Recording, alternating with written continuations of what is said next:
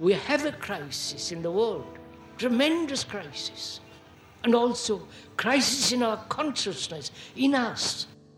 I see the urgency of change, radical revolution, mutation in the mind. I see it. It is necessary. There is complete quietness of the mind, and that which is silent has vast space. Only then that which is nameless comes into being. This is Urgency of Change, the Krishnamurti podcast.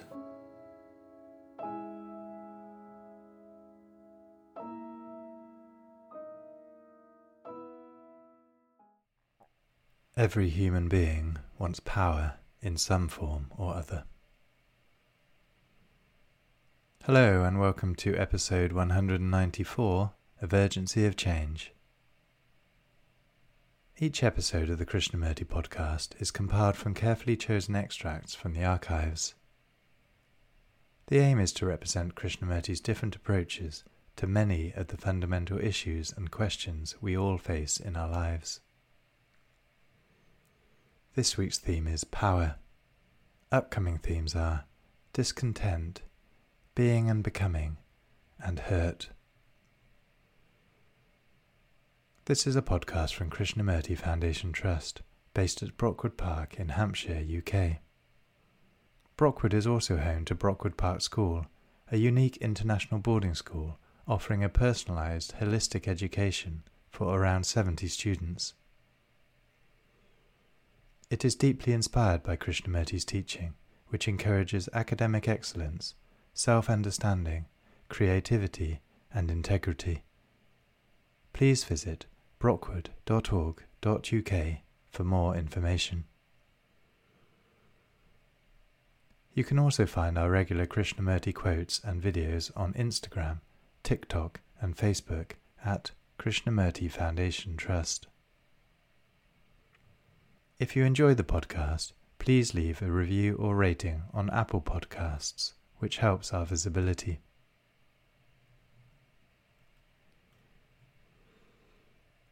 This week's episode on power has 5 sections. This first extract is from Krishnamurti's 7th talk in Sarnan 1978, titled, Why Do We Want Power? Why is the mind occupied so endlessly? The businessman with his business, the artist with his painting, the pianist with, you follow? And you and I, ordinary people, dozens occupation. Why?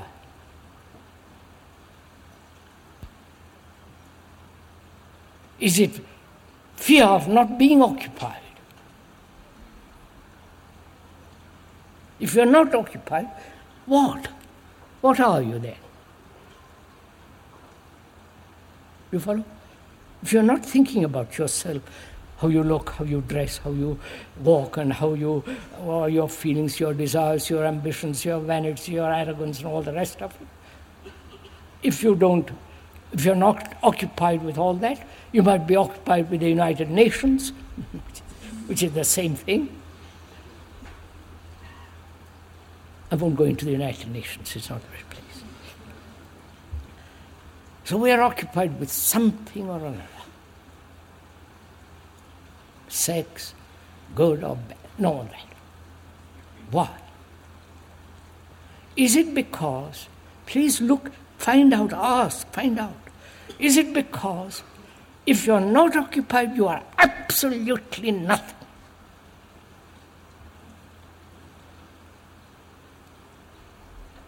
And realizing nothing, my God, I must feel that, I'm frightened. So can you be nothing? Actually, which you are. You may call yourself by a name, you have a particular face and so on, bank account, house, but strip all that, what are you? Strip your knowledge, your occupation, your endeavors, all that. What? Those are memories, words. Remove the words, remove the memory. Can't, not become insane or lose your memory or senility, but actually when you are alive, full of energy, which is being wasted in occupation, when that is not occupied, when there is no occupation, there is tremendous energy in nothingness. Test it out. Don't accept a thing from anybody.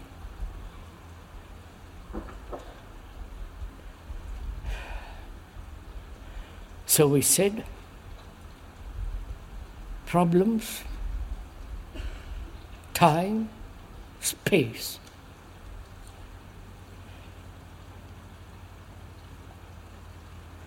Man or woman, when I say man includes woman, so don't be women's lib. When we say man and woman, they've always sought power. Power over themselves, controlling themselves, which gives a certain sense of power in oneself. If you can completely control yourself, you understand? You feel very strong, sense of power. Or the power of a politician whom you have elected. Or, like in the totalitarian states, they have assumed power.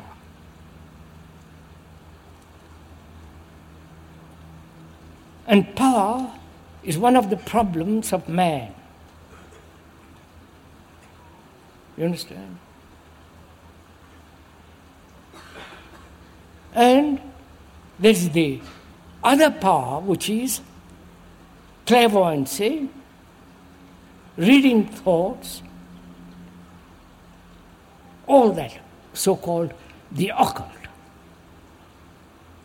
You understand? So these two types of power, physical, psychological power over another, the power that comes when there's complete, absolute control of oneself.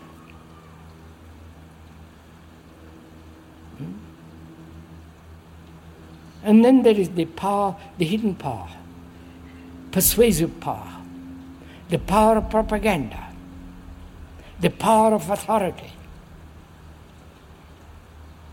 And those who are in authority are always seeking to entrench themselves more and more in power. Right?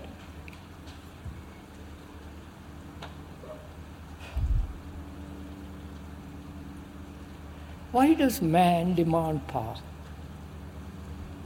You understand? Why?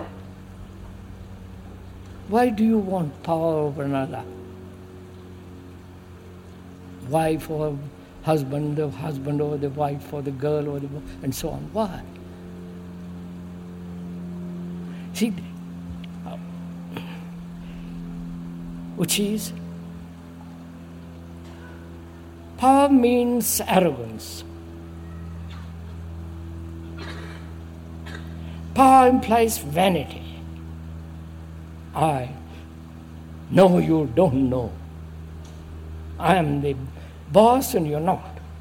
I am the acknowledged guru and you're poor chap, you're a disciple down below. Why? Why do we accept this thing? Because that's destroying man, you follow?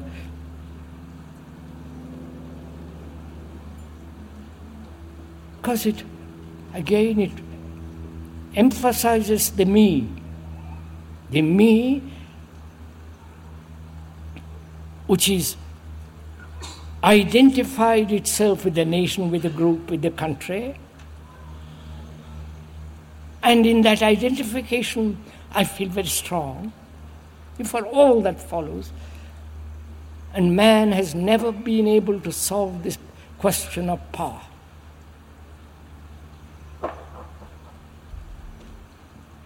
Which means man doesn't know what it means to have humility. You understand?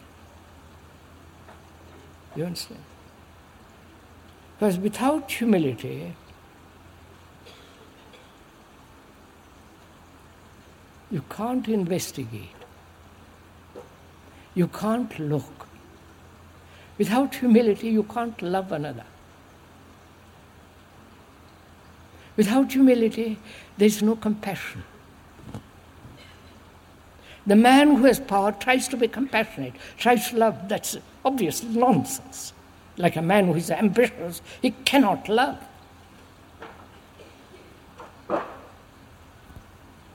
So humility comes into being when you understand the nature of power. You can't cultivate humility. Then what you are cultivating is vanity under the cloak of humility. Right? So,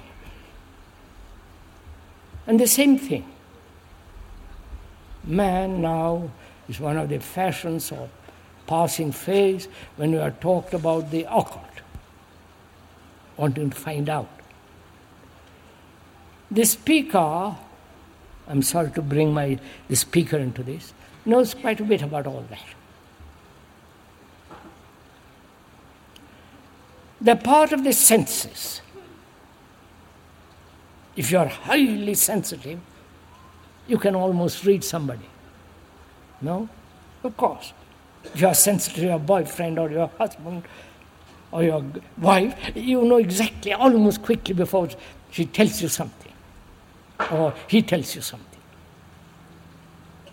And you can cultivate that, you follow? And have that peculiar power of reading people's thought. Which please, when the speaker is talking about this, he's talking of what he knows, what has happened to him. And the speaker considers all that childish. Absolute childishness. You may be able to read other people's thought. You may be able to do all kinds of extreme sensory perception.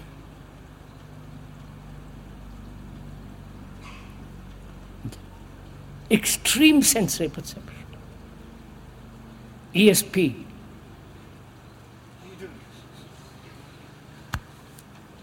With all the business involved in it. If you are caught in that trap, walk out of it. Completely.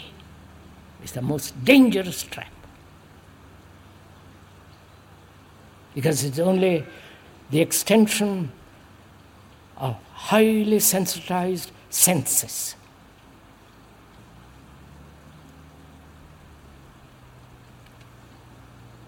Then, having established all this in our life, order, which means the art of learning, the art of putting everything in its right place.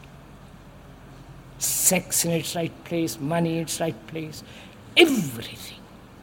And you can only do that when there's freedom from thought which is always creating problems, issues, because thought is limited. So put thought in its right place. Then we can proceed, or rather, from putting the thing in the right place, we are beginning to meditate.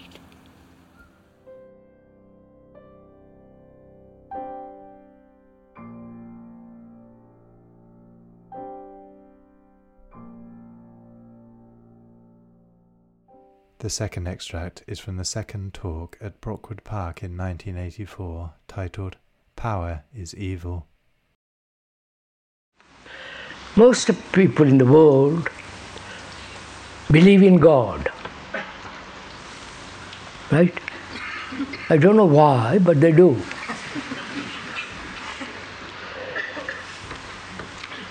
The ancient literature, the very ancient literature, there is no mention of God at all.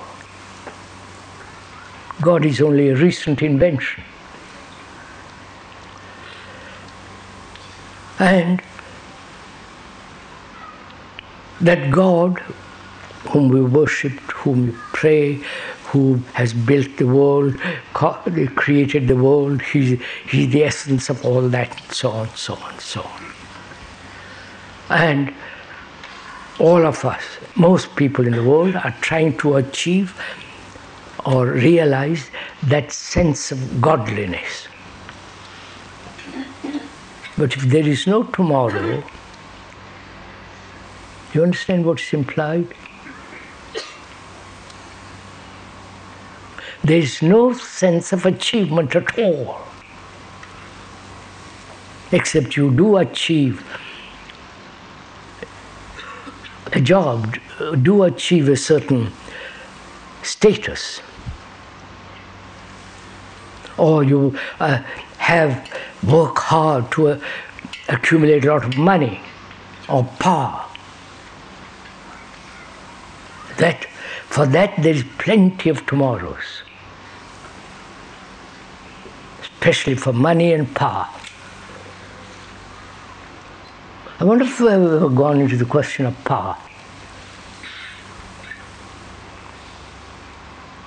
Power over people. Power of the few over the many.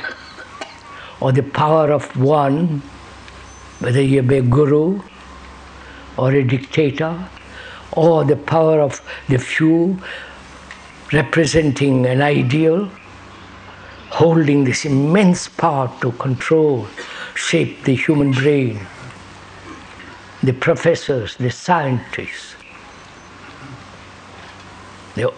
and every human being wants power in some form or another.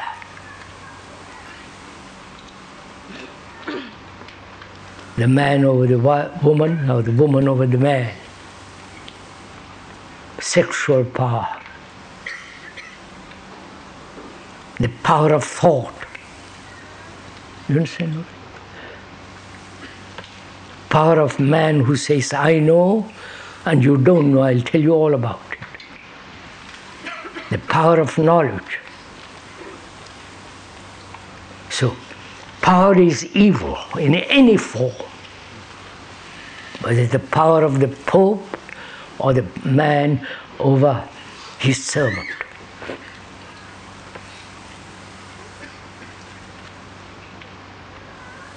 And all of us want some kind of power.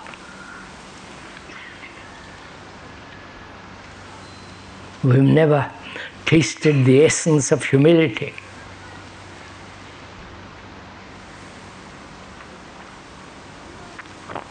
And innocence.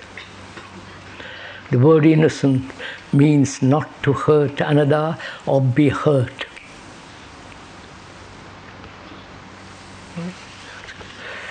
May I go on? Or you want to see the video? Are you actually listening to what the speaker is saying? Listening. Not only with the ear, but listening beyond the word. Grasping the significance instantly, not demanding explanation after explanation, description after description. Do we listen at all? Or we're always interpreting what is being said to suit our own condition, our own like and dislike and so on. if we could listen very seriously to this fact that all time is now, the past, the present, and the future, then the truth of it becomes extraordinarily vital.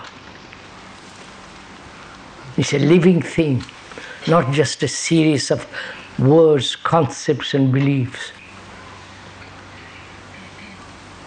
Then relationship, change, and action have a totally different meaning.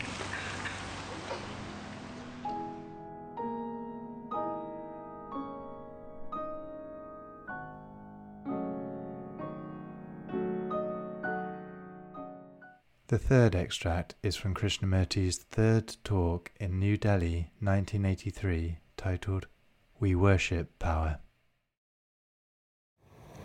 I'm asking, is love a reward and punishment business?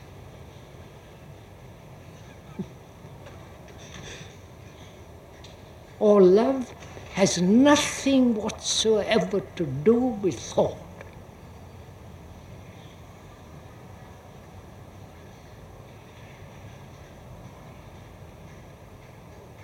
If one has a wife, or a husband, or a girlfriend, which is the modern tradition,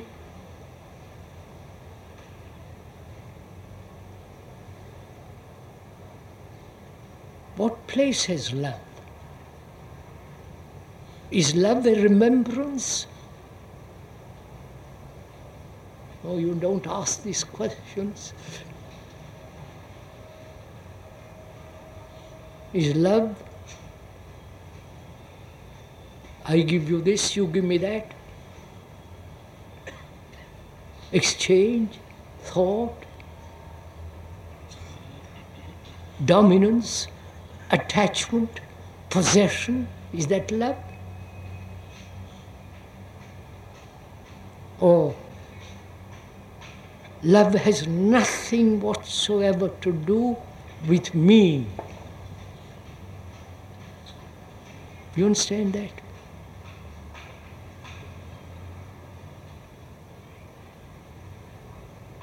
In love there is no me.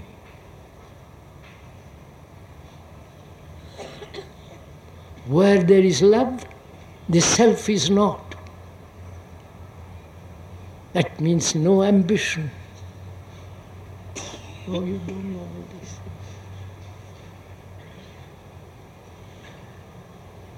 How can an ambitious man love? How can a man who is pursuing power, either politically, religiously, or the power over a person, how can he love? Do you understand all this? Don't say no, he cannot, but you're caught in that position. You don't see power in any form. Political power, religious power, the power of a book, the power of a guru, the power of a leader is ugly, evil, brutal, evil. You don't see that. We worship power. Don't you? That's why the capital exists. Where all the politicians flower.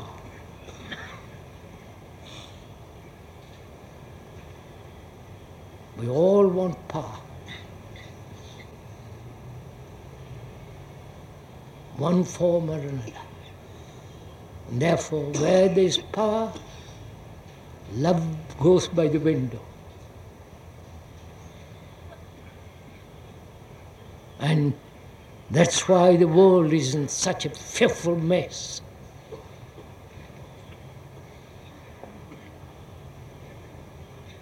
And love has its own intelligence.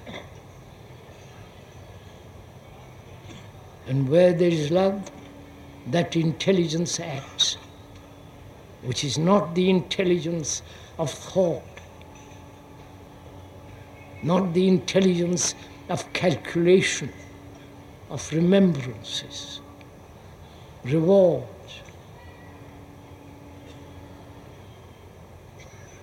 Intelligence, which we can't go into this evening, we are coming to time. Intelligence is not the instrument of thought. So one has to inquire into what is intelligence.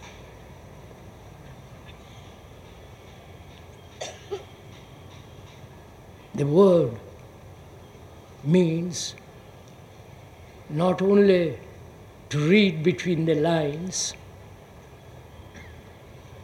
but to gather information and use that information intellectually, physically, and so on. That's the ordinary meaning of that word, intelligence, in a dictionary. The root meaning, intellegere, is to read between. But we're not talking of that intelligence that everybody has. We're all very clever. We're all very learned. We know too much. But we're not intelligent. When you know, for example, one of the causes of war, killing other human beings, is nationalism, tribalism. You know that very well. But you are still Hindus, Muslims, Sikhs, all the rest of it. So that though you know the cause of war, you perpetuate in war. That's the height of stupidity. And the people who are in power are that, all over the world.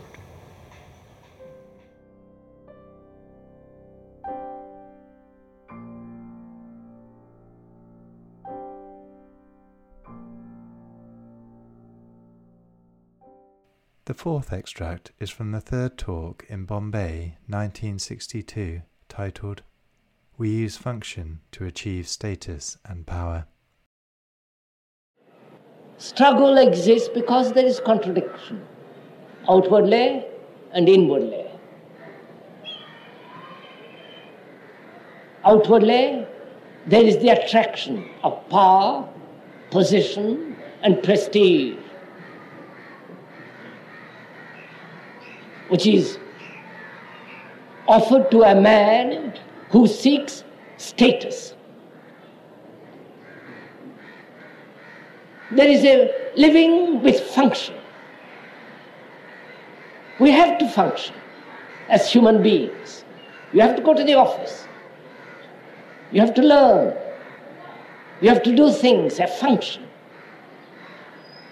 But with that function goes desire to be more than a functionary. Because you use that function as a means to acquire position, prestige, power. And so there is contradiction. Function breeds contradiction when the desire to use function to arrive, to achieve success, to achieve power. Please observe this. This is a fact.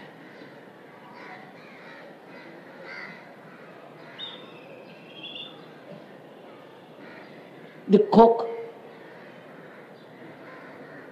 is treated by people not as a function, but as a position, a status, and therefore with contempt. And so there is a contradiction. The minister, the man of power, the man of position, the man of wealth, you treat with respect, with tremendous consideration. You treat the man of power because he can give you. He can offer patronage. So he uses his function to achieve status, and which you also want, and therefore there is a contradiction. So where there is function which gives a status, there must be contradiction. And society is built on this. That the function is not important, but the status is important. The status being power.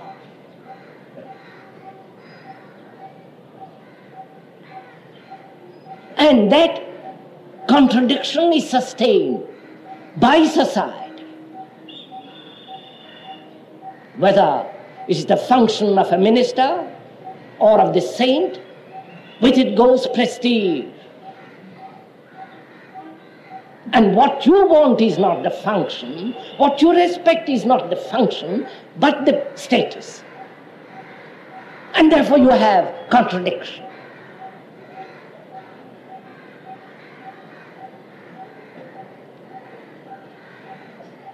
And a man who uses function to achieve status can never be efficient. And we need to be efficient in this world.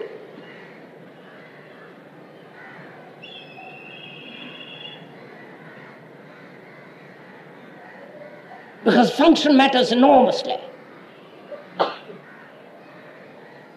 The rocket that goes to the moon has 1 million parts, literally 1 million parts.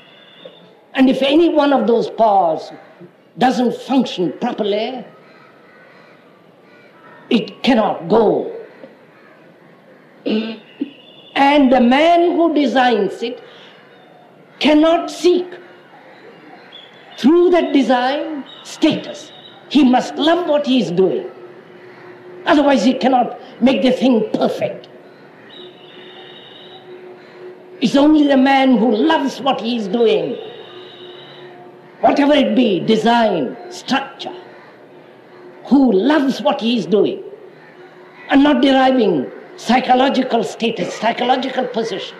Such an entity alone can be efficient and not be ruthless.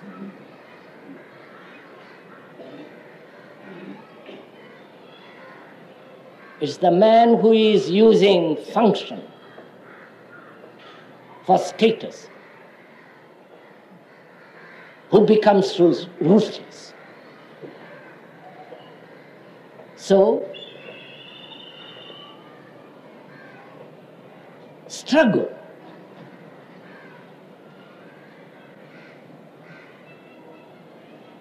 is not necessary to learn a technique.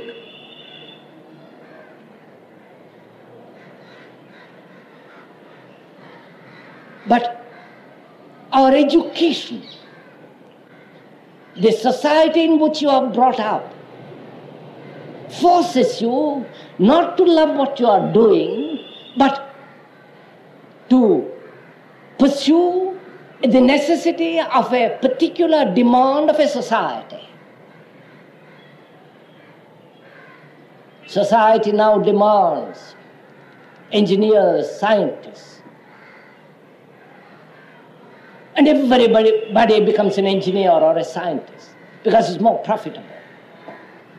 And very few are real scientists, real engineers. But they are using science and engineering as a means of acquiring money, position, prestige.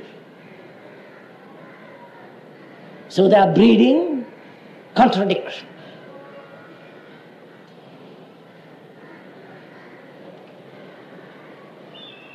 And outwardly,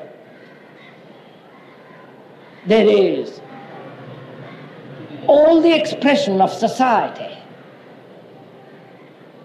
with its wealth, comfort, progress. And we all want wealth. We all are caught in this mania to achieve success in the world, derive fame.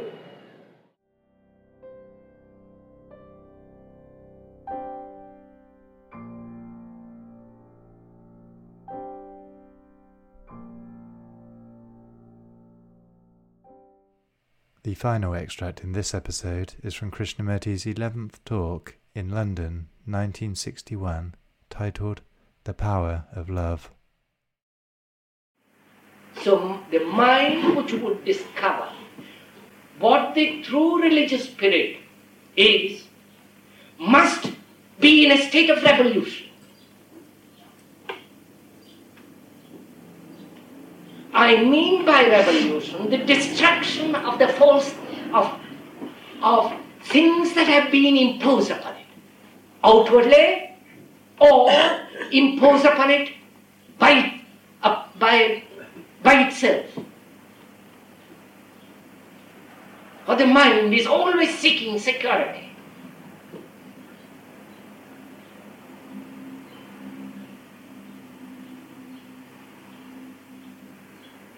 So the religious spirit, seems to me,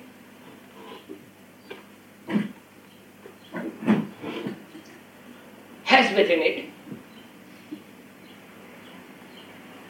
this quality of perpetual, constant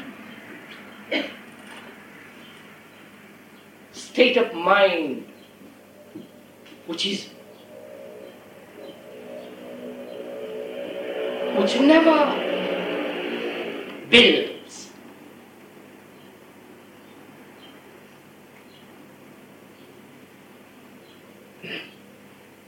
Which never constructs for its own safety.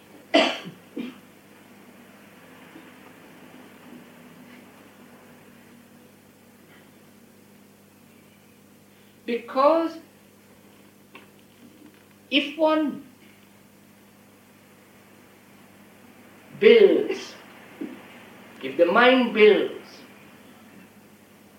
with the urge to be secure, then the mind lives behind its own walls and therefore is not capable of discovering anything, discovering something new, or if there is something new.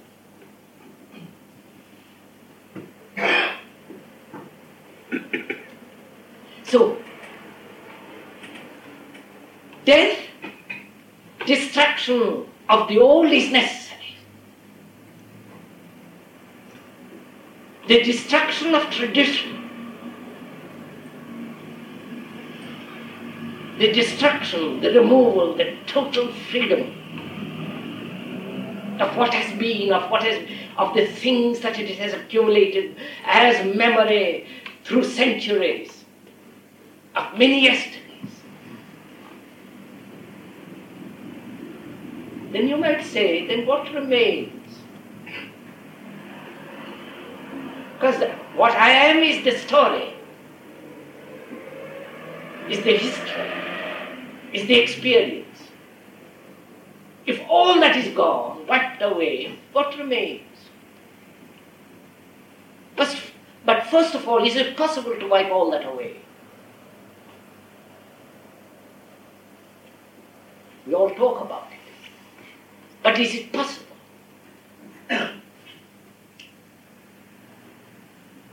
I say it is possible. Not to influence it, because that's too silly, too mature. But I say it can be done if one goes into it very deeply.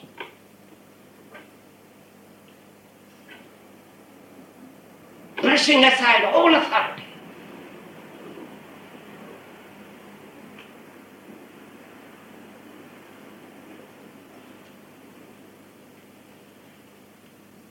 That state of wiping the slate clean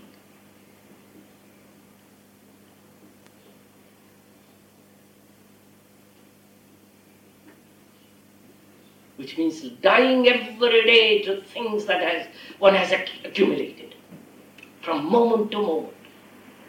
That requires a great deal of energy and great inward insight.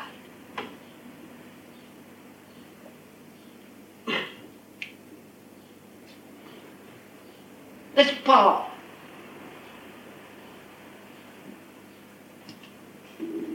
Of the religious spirit.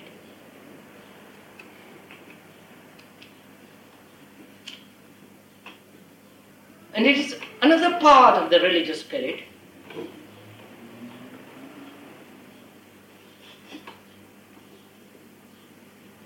is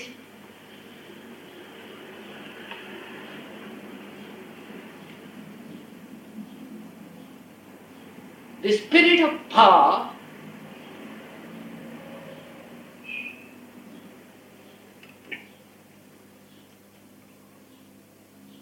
in which is included tenderness, in which is included love. Let me put it that way. I am thinking it, I am expressing it aloud. So if I use wrong words, wrong phrases, please pass it over. Don't stay with those words or those phrases. As I said, another part of the religious spirit is this power which comes through love.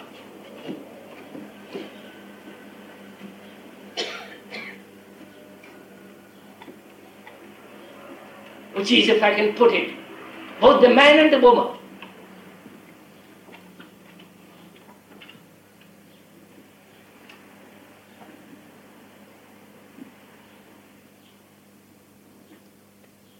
But I mean by power something entirely different from the urge to be powerful, from the feeling of dominance. And that power that comes through severe control,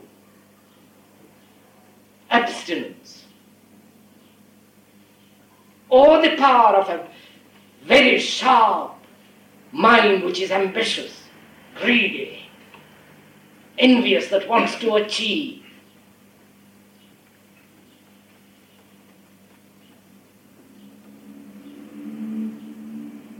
Such power is evil.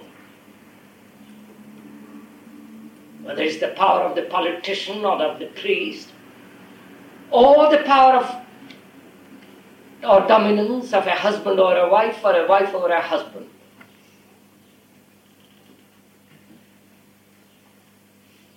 The power to influence people to think in a certain way is evil. Whether it's done by the communists or by the churches, by the priest or by the press. Such power to me is utterly evil. I do not mean that kind of power at all. I mean something entirely different.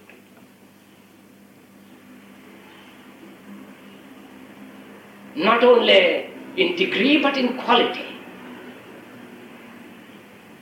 Totally unrelated to this thing which is power, which is evil.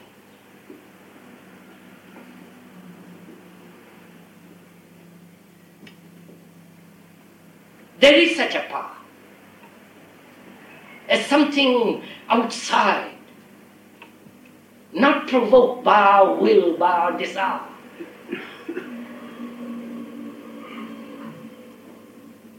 I And because of in that power there is that thing that we call love, an extraordinary thing.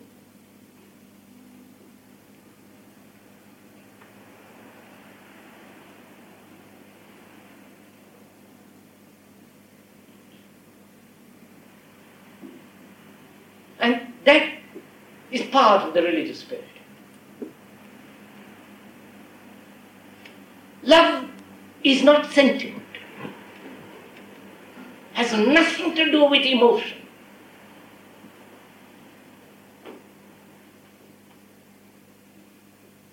Or the reaction to fear.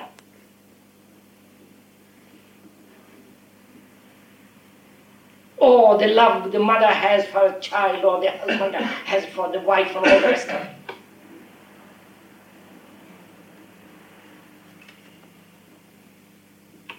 Please follow this. I'm going to it. Don't accept or reject. We are taking a journey together.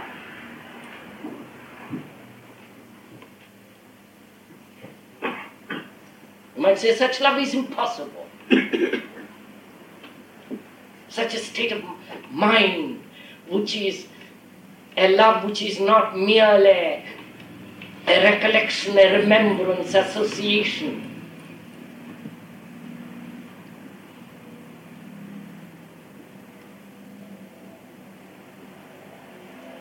I think one will find it.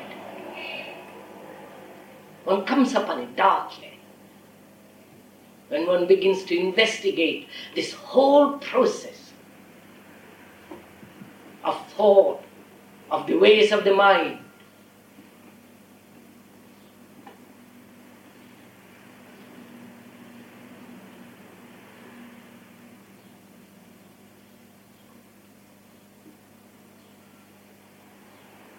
And this sense of power, which is not the power of the ambitious and the politician and all the rest of the silly stuff,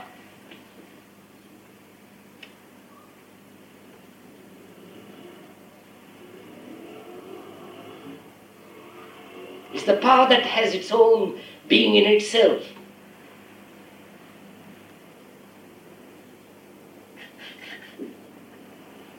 It is energy.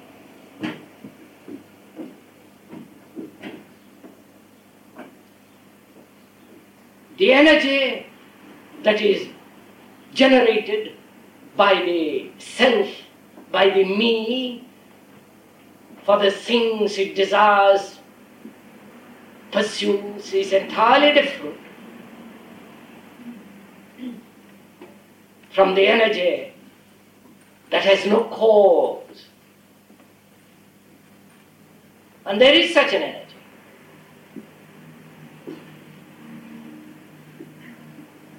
That energy can only be found when the mind is free.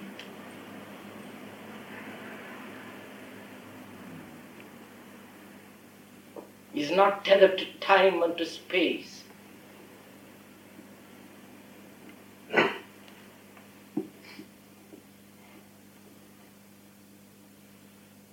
That energy comes into being.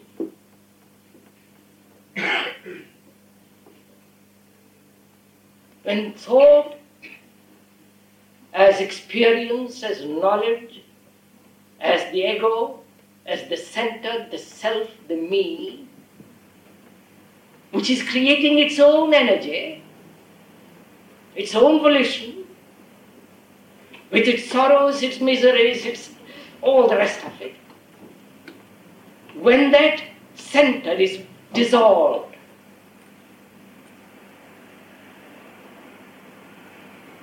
then there is that energy, that power, with its love.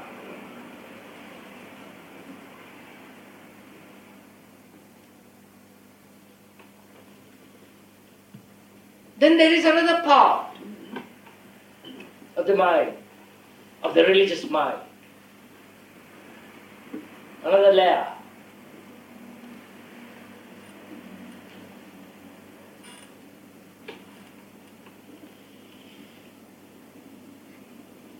Which is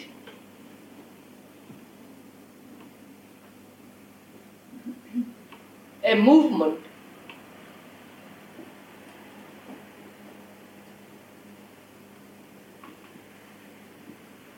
which has not the outer or the inner.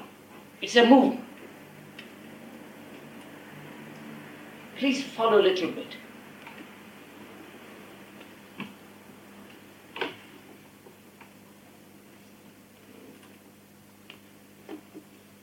We only know the outward movement as the objective movement. And from that outward movement, there is a reaction to that, and that which we call the inward movement. The going away from the outer, renouncing the outer, or accepting the outer as inevitable and resisting it, and cultivating in reaction an inward movement with its beliefs, with its experiences, with its all the rest of that. There is the outward movement, the going out, being ambitious, being aggressive, being all the rest of going out. And when that fails, turning in. We never see truth or God or whatever name you like to call it when the mind is happy, when the mind is delighted in itself. We never want nothing. We don't want even to whisper the name of God or truth because it's in itself so intensely alive. It's only when we are miserable, when the outward things have failed, when you're no longer a success, when you're no longer having all the things you want, when you have trouble in the family, when there is death, when there is conflict and all the rest of it, then you turn inward. That's what most people, old people do. We never turn to religion in the true sense of the word when we are young. Because, well, all our glands and everything is working at top speed.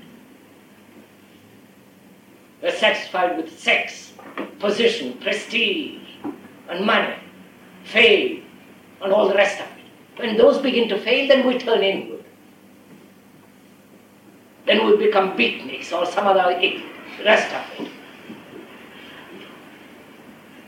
All that is a reaction. That's not revolution. Revolution is not a reaction. Now, if one sees that very clearly, the truth of that,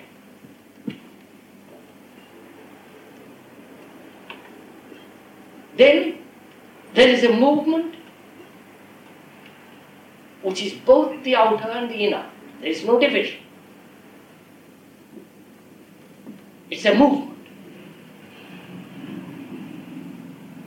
It's the movement of seeing the outward things as they are, precisely, clearly, objectively, and that same movement going within, not as a reaction, the same movement, like the tide that goes out and the tide that comes in. It's the same water.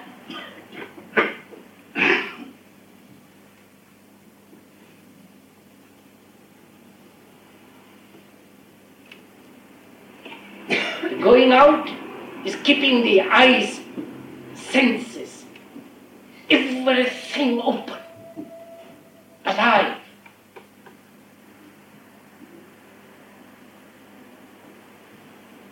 And the going within is the closing of the eyes.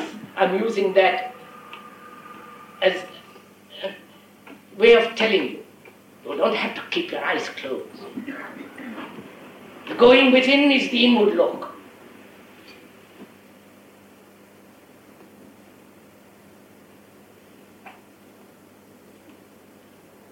Having understood the outer, then the eyes turn inward. Not as a reaction, And the inward look, the inward understanding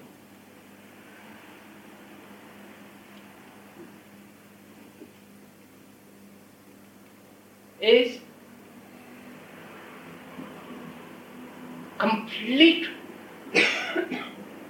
quietness, stillness. Because there is nothing more to seek, nothing more to understand.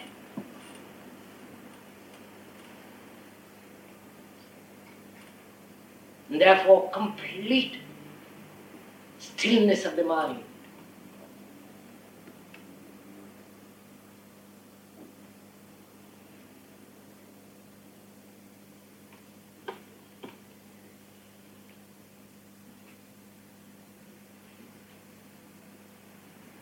And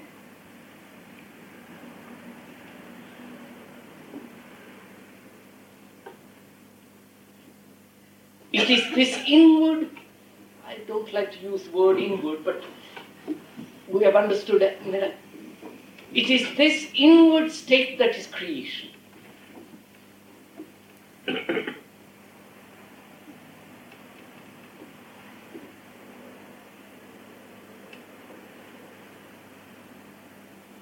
Not the creation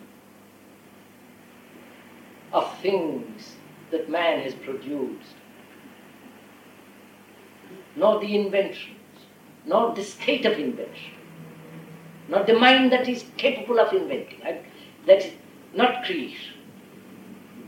The state of creation. This state of creation comes into being only when the mind has understood destruction, death. And when the mind has lived in that state of energy, which is of love, only then there is that state of creation.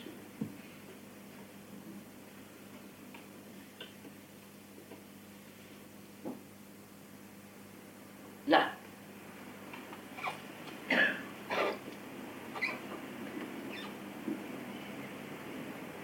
the part is never the whole. We have described the parts.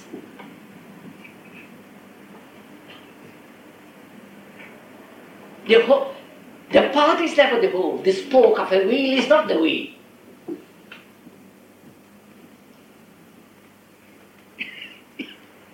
But the wheel contains the spoke. You can't approach through the part the whole.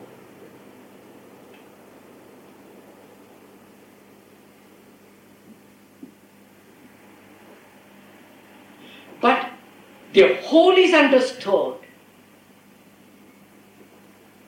not through the part, but when you have the feeling of the totality of what is being said, what the speaker has said about the various parts of the religious mind. When you get the total feeling of it, then in that total feeling is included death, destruction, the sense of power and love, and creation.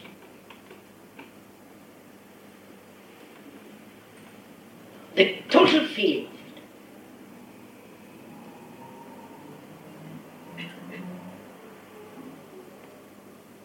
Now, the total feeling of this inward state is the religious mind.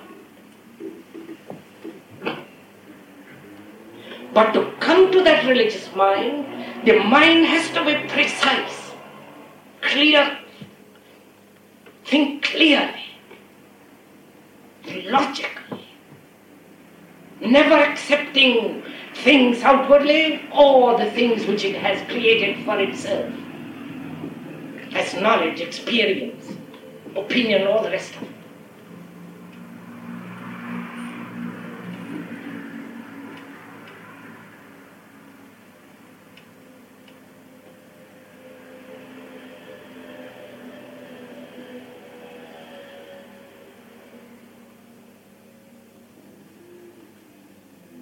So, the religious mind contains within it the scientific mind. But the scientific mind or the spirit does not contain the religious mind. So the two, as the world is trying to marry the scientific world and the religious world, they want to marry them. It's impossible. They will condition man to accept both. But what we are talking is about something entirely different.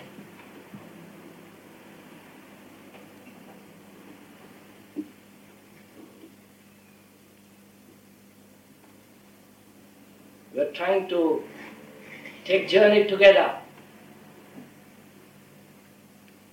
into the discovery. Discovery. Which means you have to find out. Not accept what is being said. That has no value at all.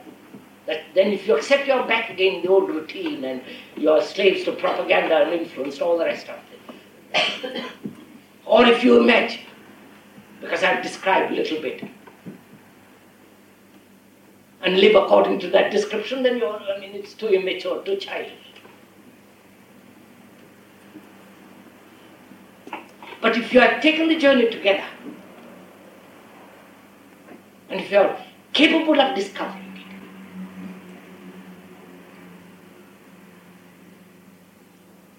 then you can live in this world.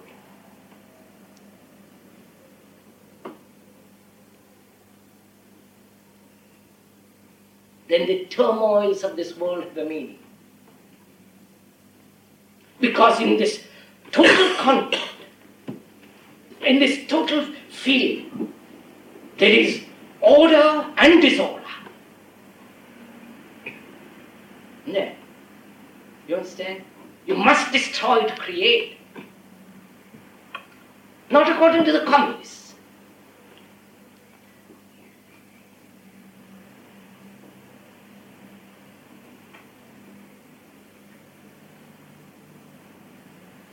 But the disorder that exists in this religious mind, if I can use the word disorder, it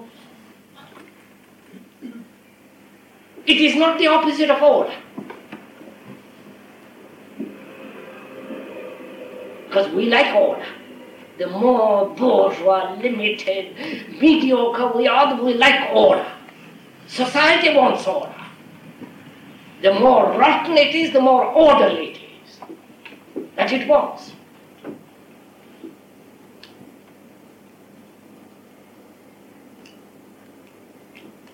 That's what the communists want. A perfectly ordered world.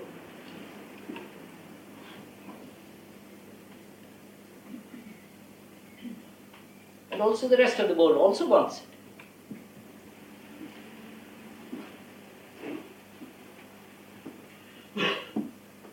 And we are afraid of disorder.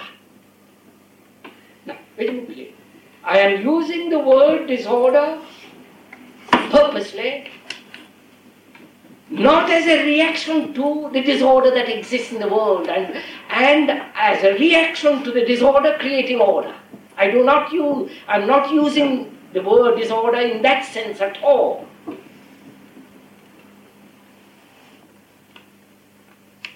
Creation is disorder.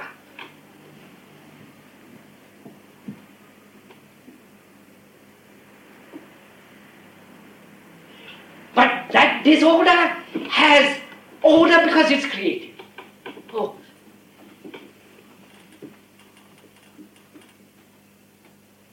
You get it? Yeah.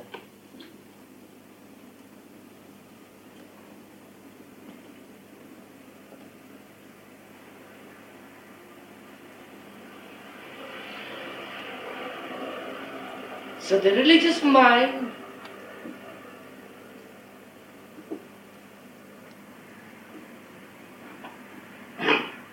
the true religious mind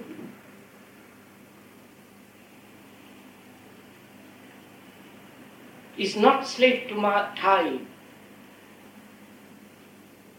When time exists, that is as yesterday with all its memories, going through today and so creating the future and conditioning the mind, When time exists, this creative disorder is wrong.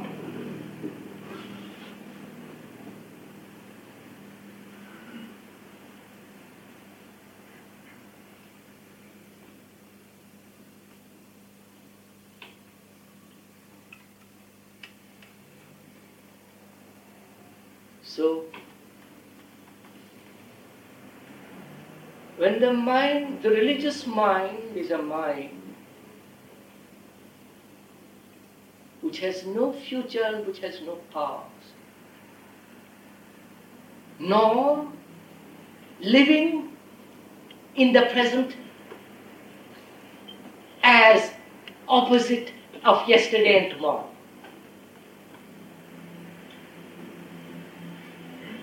Because in that religious mind, time is included.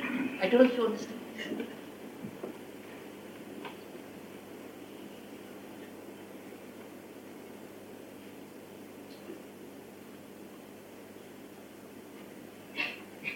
So the mind can come to that religious state, and I'm using the word religion as a word to convey something totally new, not the religions of the world, which are all dead, dying, decayed.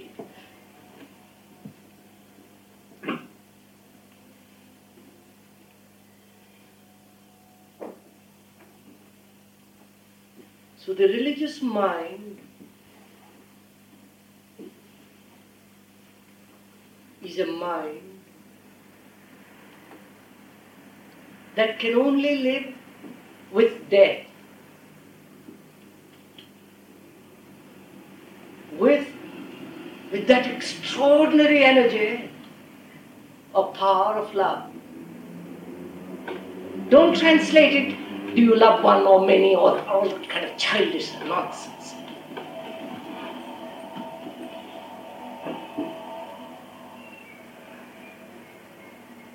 And it is only the religious mind that can go within.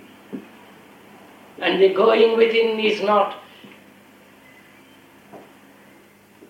in terms of space and time.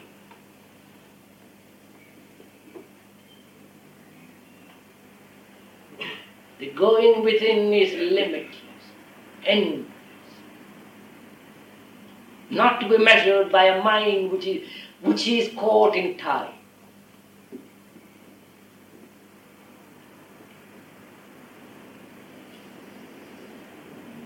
And that is the only mind that's going to solve our problems. Because it has no problems. Any problem that exists is absorbed and resolved on the instant. Therefore it has no problems. And it's only a mind that has no problems, really a religious mind that can solve problems. And therefore such a mind has an intimate relationship with society. But society has no relationship with it.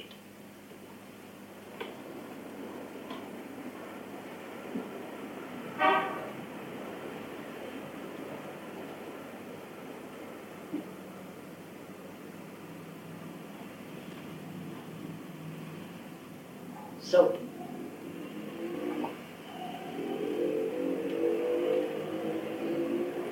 in that sense of that word religion, a revolution is necessary within each one of us. A total revolution, not partial.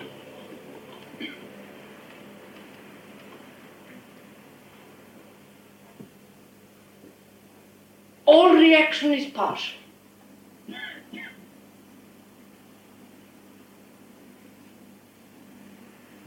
And the revolution of which we are talking about is not partial, it's a total thing.